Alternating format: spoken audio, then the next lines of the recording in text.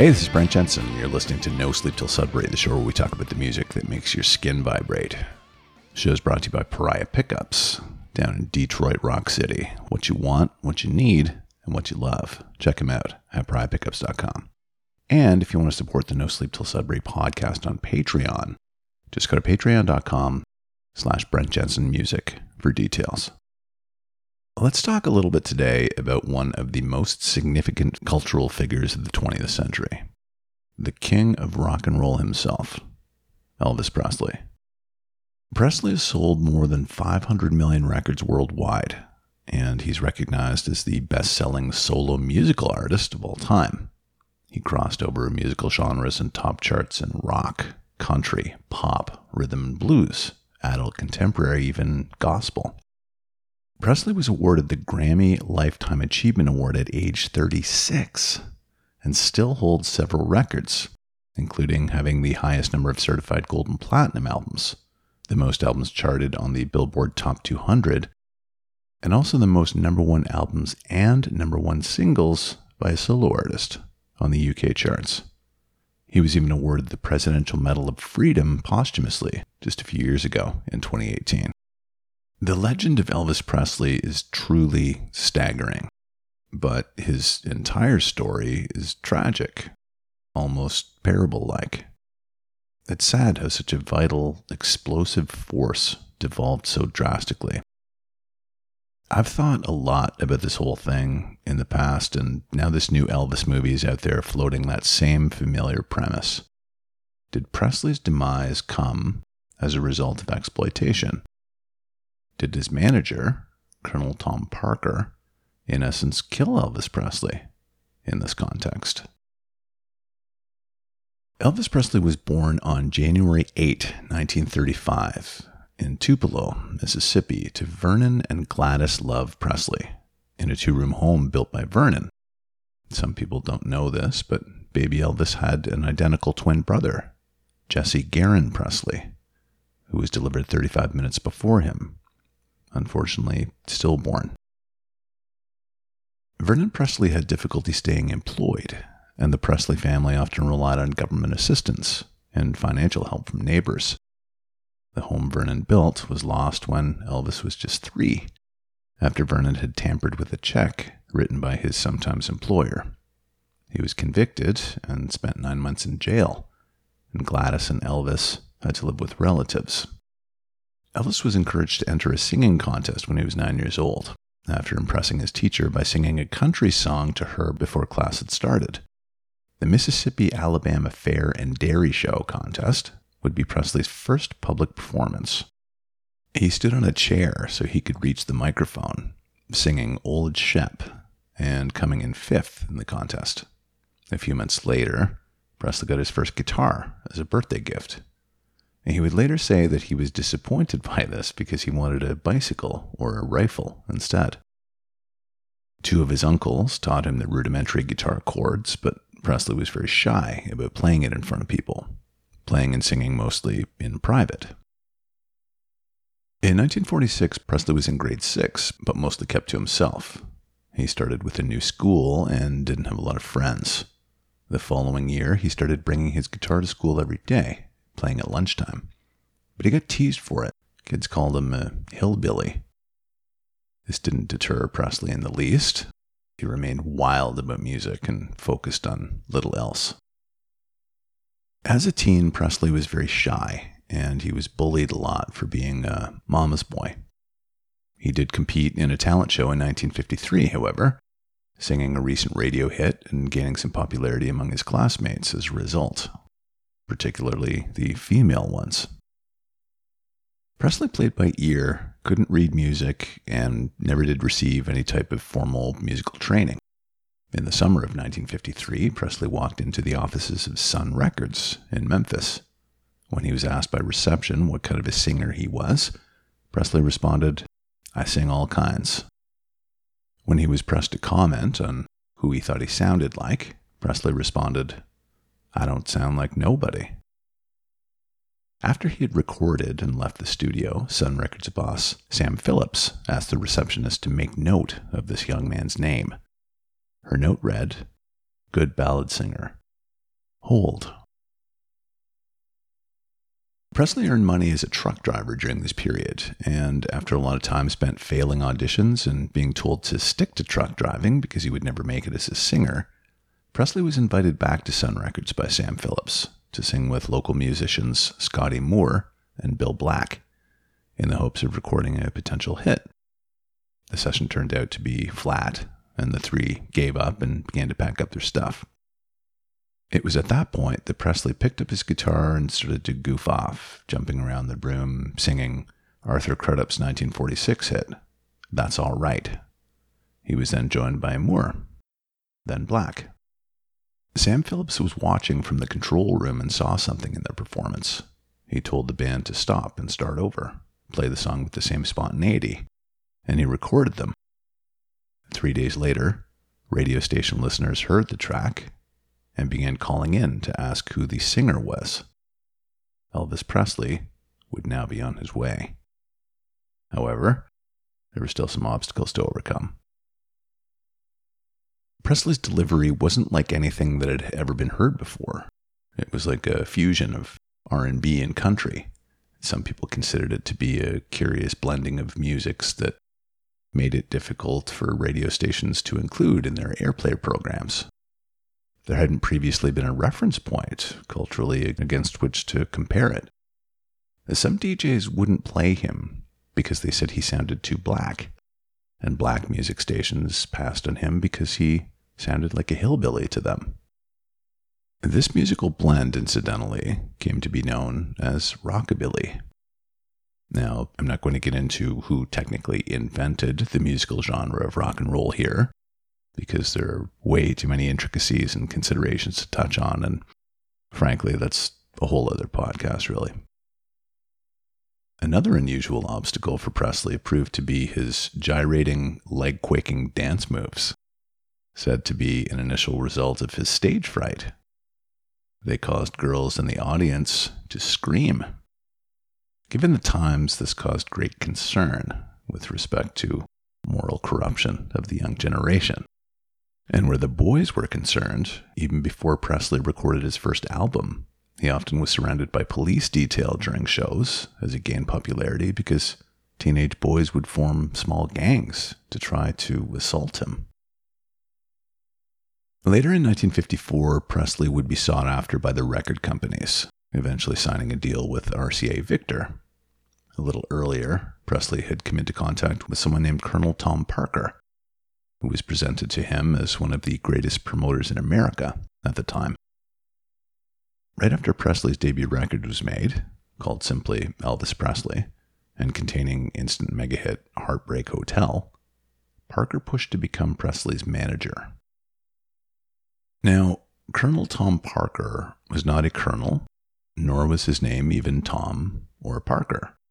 His name was, in fact, Andreas Cornelis Van Cuyk, and he claimed to be from West Virginia, when in fact, he actually had come from the Netherlands to America, effectively reinventing himself as an entirely new person. There's also a theory, though for the record unsubstantiated, involving Parker's history. Back in the Netherlands decades previous, in 1929, a woman named Anna van den Enden had been murdered with a blunt object, May 17 of 1929. Van den Enden was only 23, standing in her kitchen in the Dutch city of Breda when she was struck on the head with remarkable force, according to the police report. To this day, the case has never been solved. But the leading suspect was none other than a 19-year-old dock worker named Andreas Van Cuyk. The evidence linking him to the murder is circumstantial, but it's kind of compelling. People say Andreas Van Cuyk knew Anna van den Enden, and they went to the same church.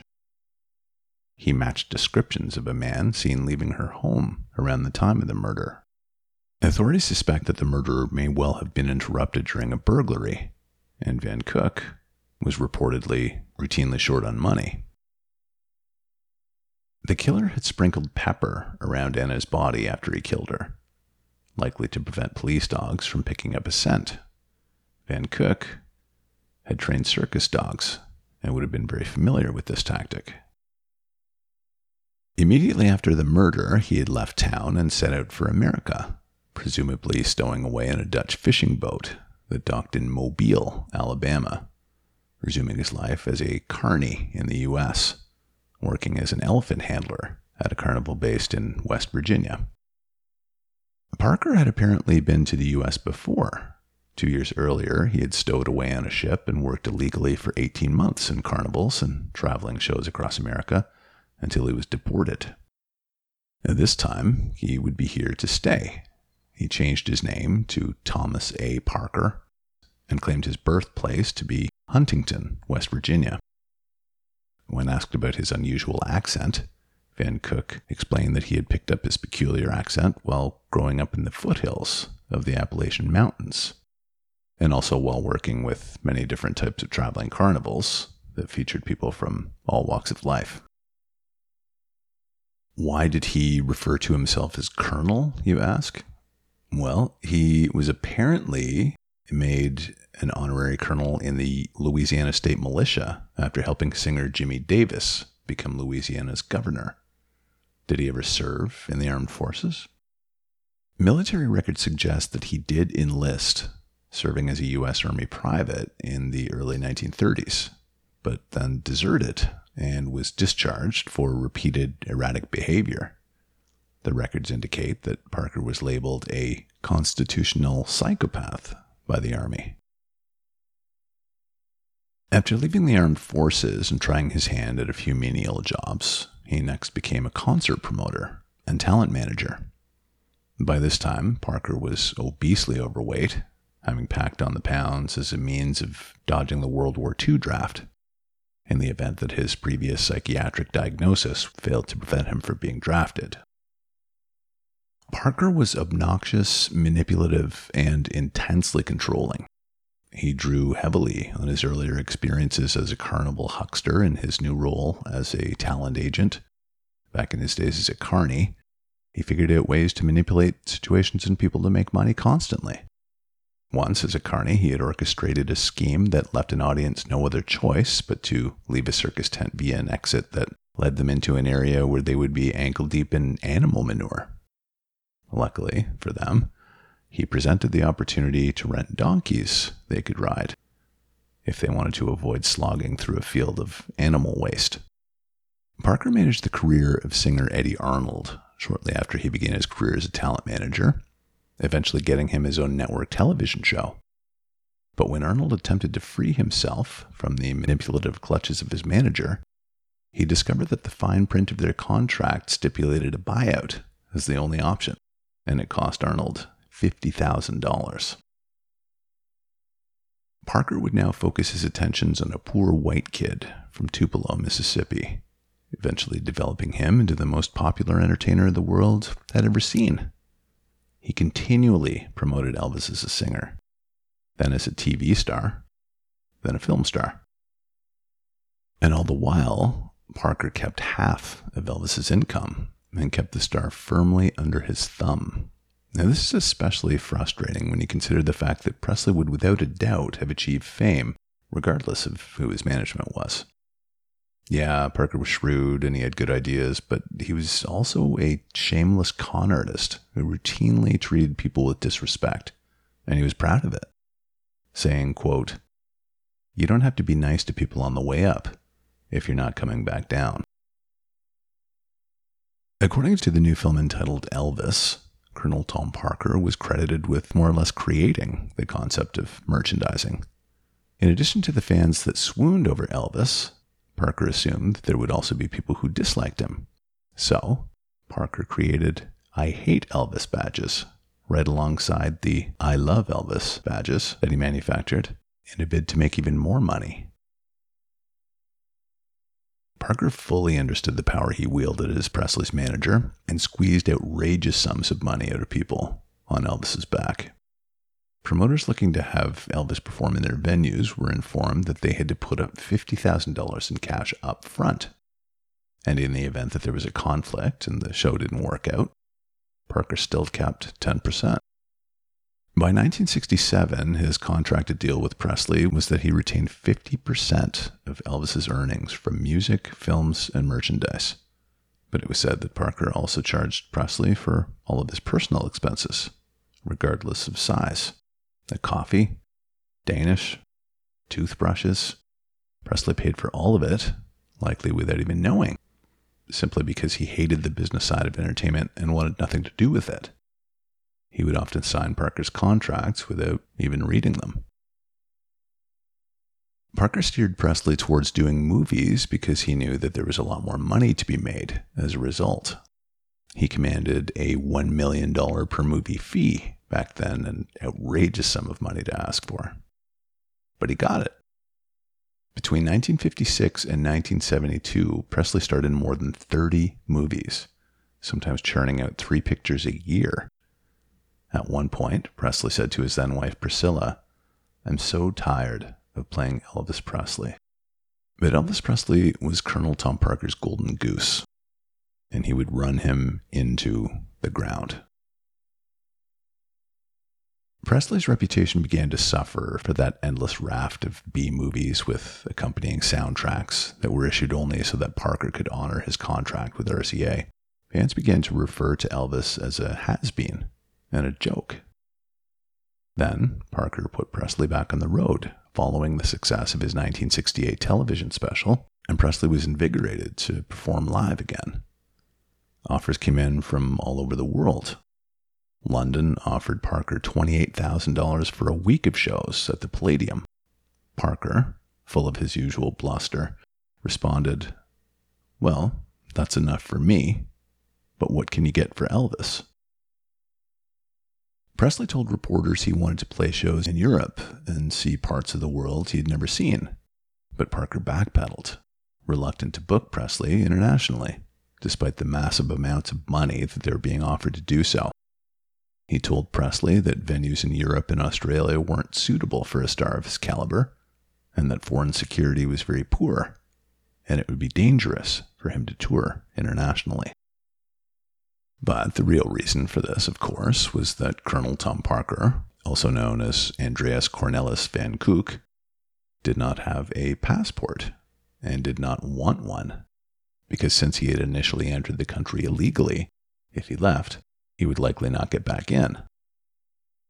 He also didn't want to be anywhere near the Netherlands.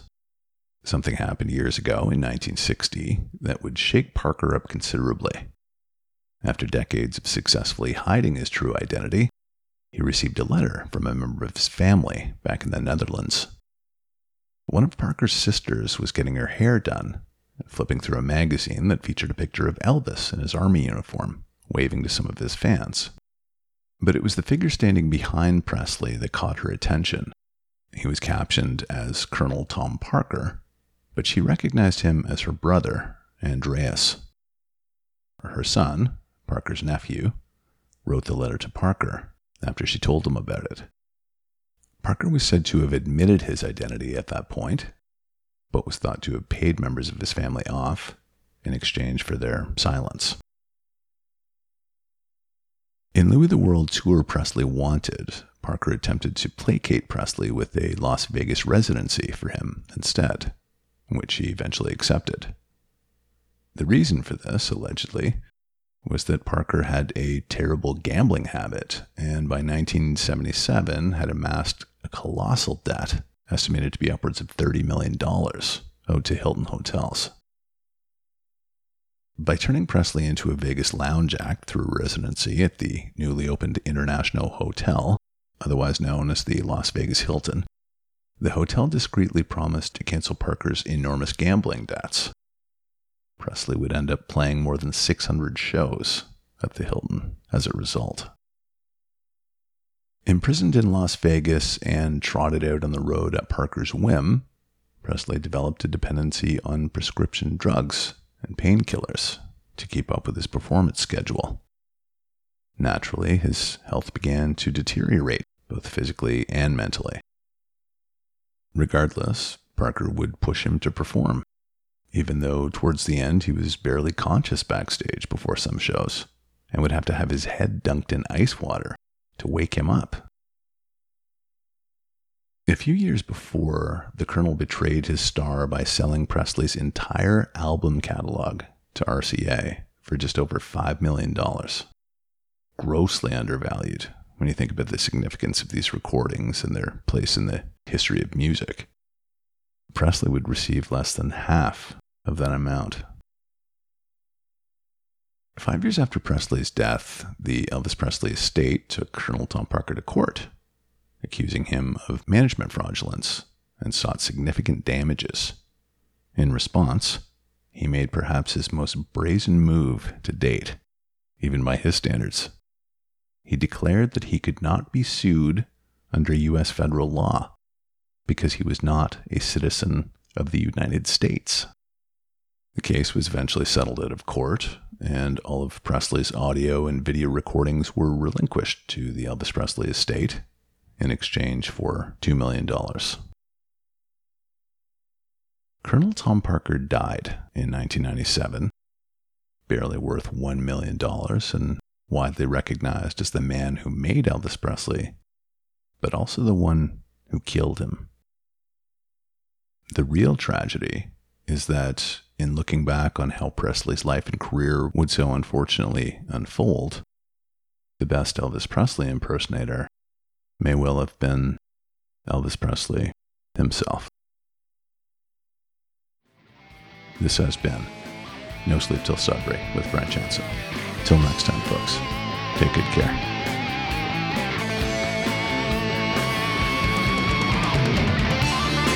Brent Jensen is the best-selling author of No Sleep Till Sudbury, Leftover People, and All My Favorite People Are Broken. All titles available in stores and on Amazon worldwide.